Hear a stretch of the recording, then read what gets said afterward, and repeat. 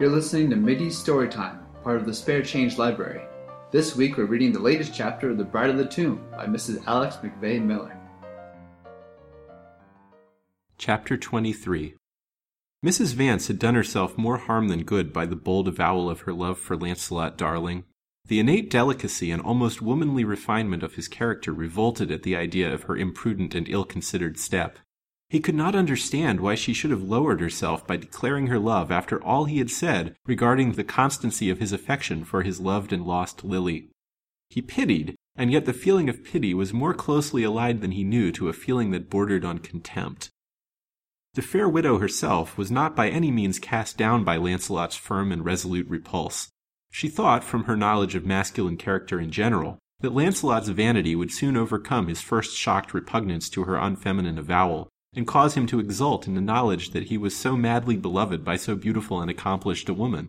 From that there would be but a slight step to giving his love in return. She had not driven him away from her, for he had not said he would not come again. She would see him often and work on his feelings by every art of which she was mistress.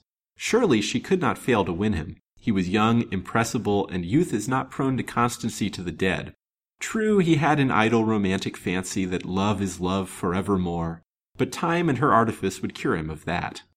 I will be very shy and humble when he first comes back again, she thought. No young maiden in her teens shall outdo me in coyness and reserve. I will make him think that my wild outburst that day was entirely unpremeditated, and that I am thoroughly ashamed and repentant. He will begin to excuse me to himself, then he will pity my hopeless love, and then, pity is akin to love. She was sitting in the drawing-room, rocking leisurely back and forth while she trifled over a delicate bit of fancy work. A fire burned cheerily on the marble hearth, for the late October days were growing chilly, and diffused an air of warmth and comfort in the large, luxuriously appointed apartment. Mrs. Vance herself was quite in keeping with the elegance of the room. Her house-dress of delicate pink cashmere, with trimmings of cream-white lace, made a beautiful spot of color in the darker, more subdued coloring of the furnishings around her. Ada came in from the conservatory with her arms full of flowers, and sitting down opposite the lady began to arrange them into tasteful bouquets. "You need 2 roses to complete the harmony of your dress," said she carelessly, selecting that number and tossing them over to her. Mrs. Vance took the roses and fastened them in her breast and hair. "Now your toilette is perfect," said the young girl in a tone of admiration that was quite sincere, for though she believed Mrs. Vance to be a false and scheming woman, she could not but admit the perfection of her beauty and grace. There had been no more angry passages between Mrs. Vance and Ada, though the pure-hearted and impulsive girl had in no wise changed her opinion of the lady.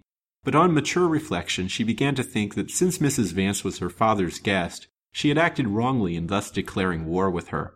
Therefore she treated her as before her sudden outburst against her, with outward politeness and respect.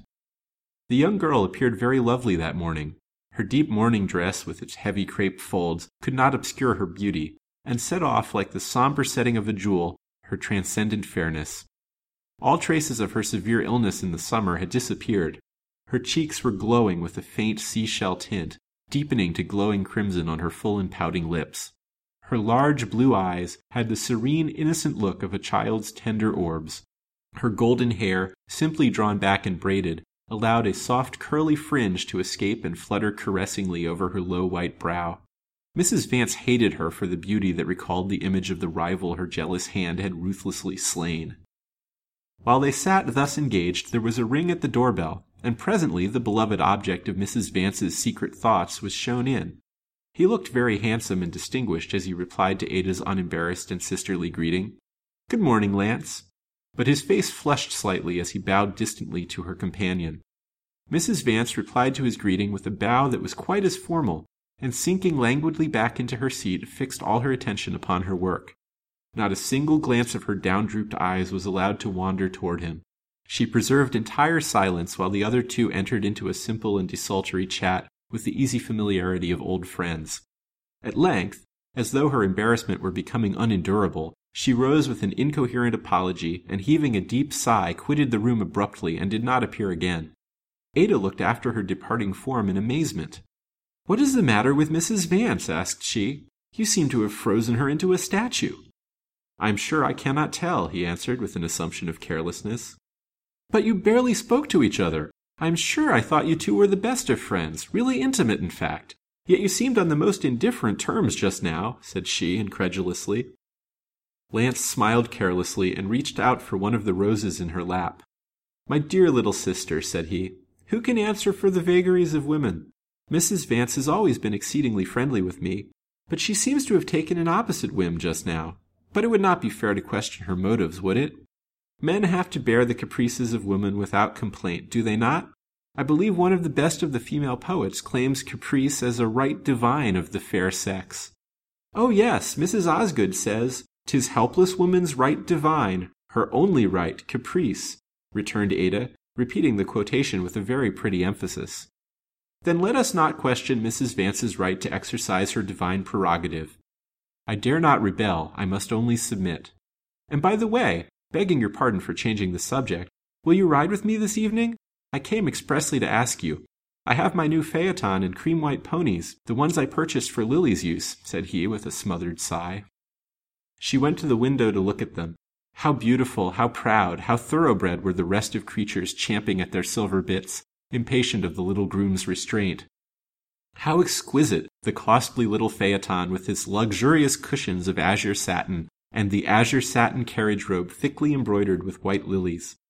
The equipage was dainty enough for Queen Mab herself.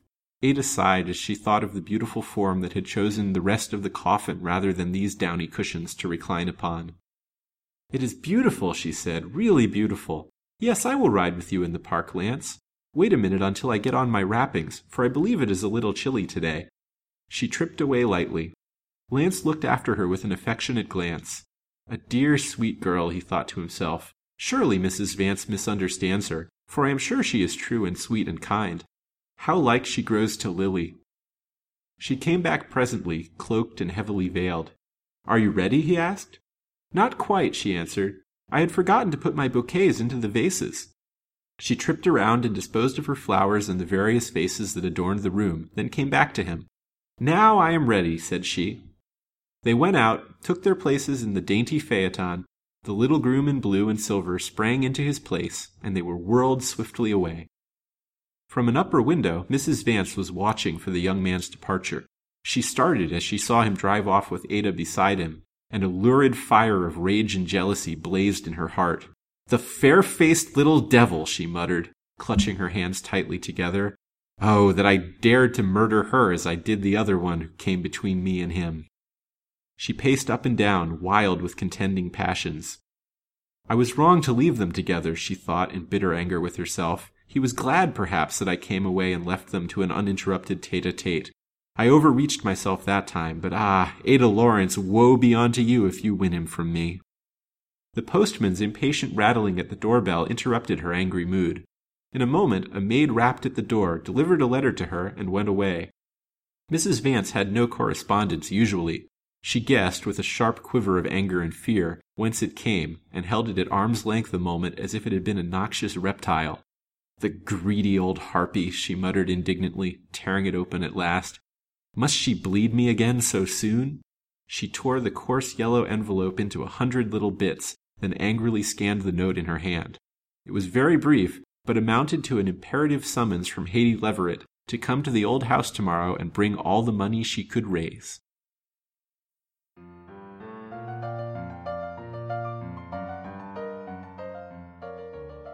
That concludes this week's installment of The Bride of the Tomb. This production of The Bride of the Tomb features the voice talents of Laura Bang and Damian Katz. Chris Hallberg voices the intro and outro narratives. The theme music is The Guava Rag by Brett Donnelly. Mittie Storytime and the Spare Change Library produced by Lancelot Darling and friends. This podcast is brought to you by DimeNovels.org, the Edward T. LeBlanc Memorial Dime Novel Bibliography.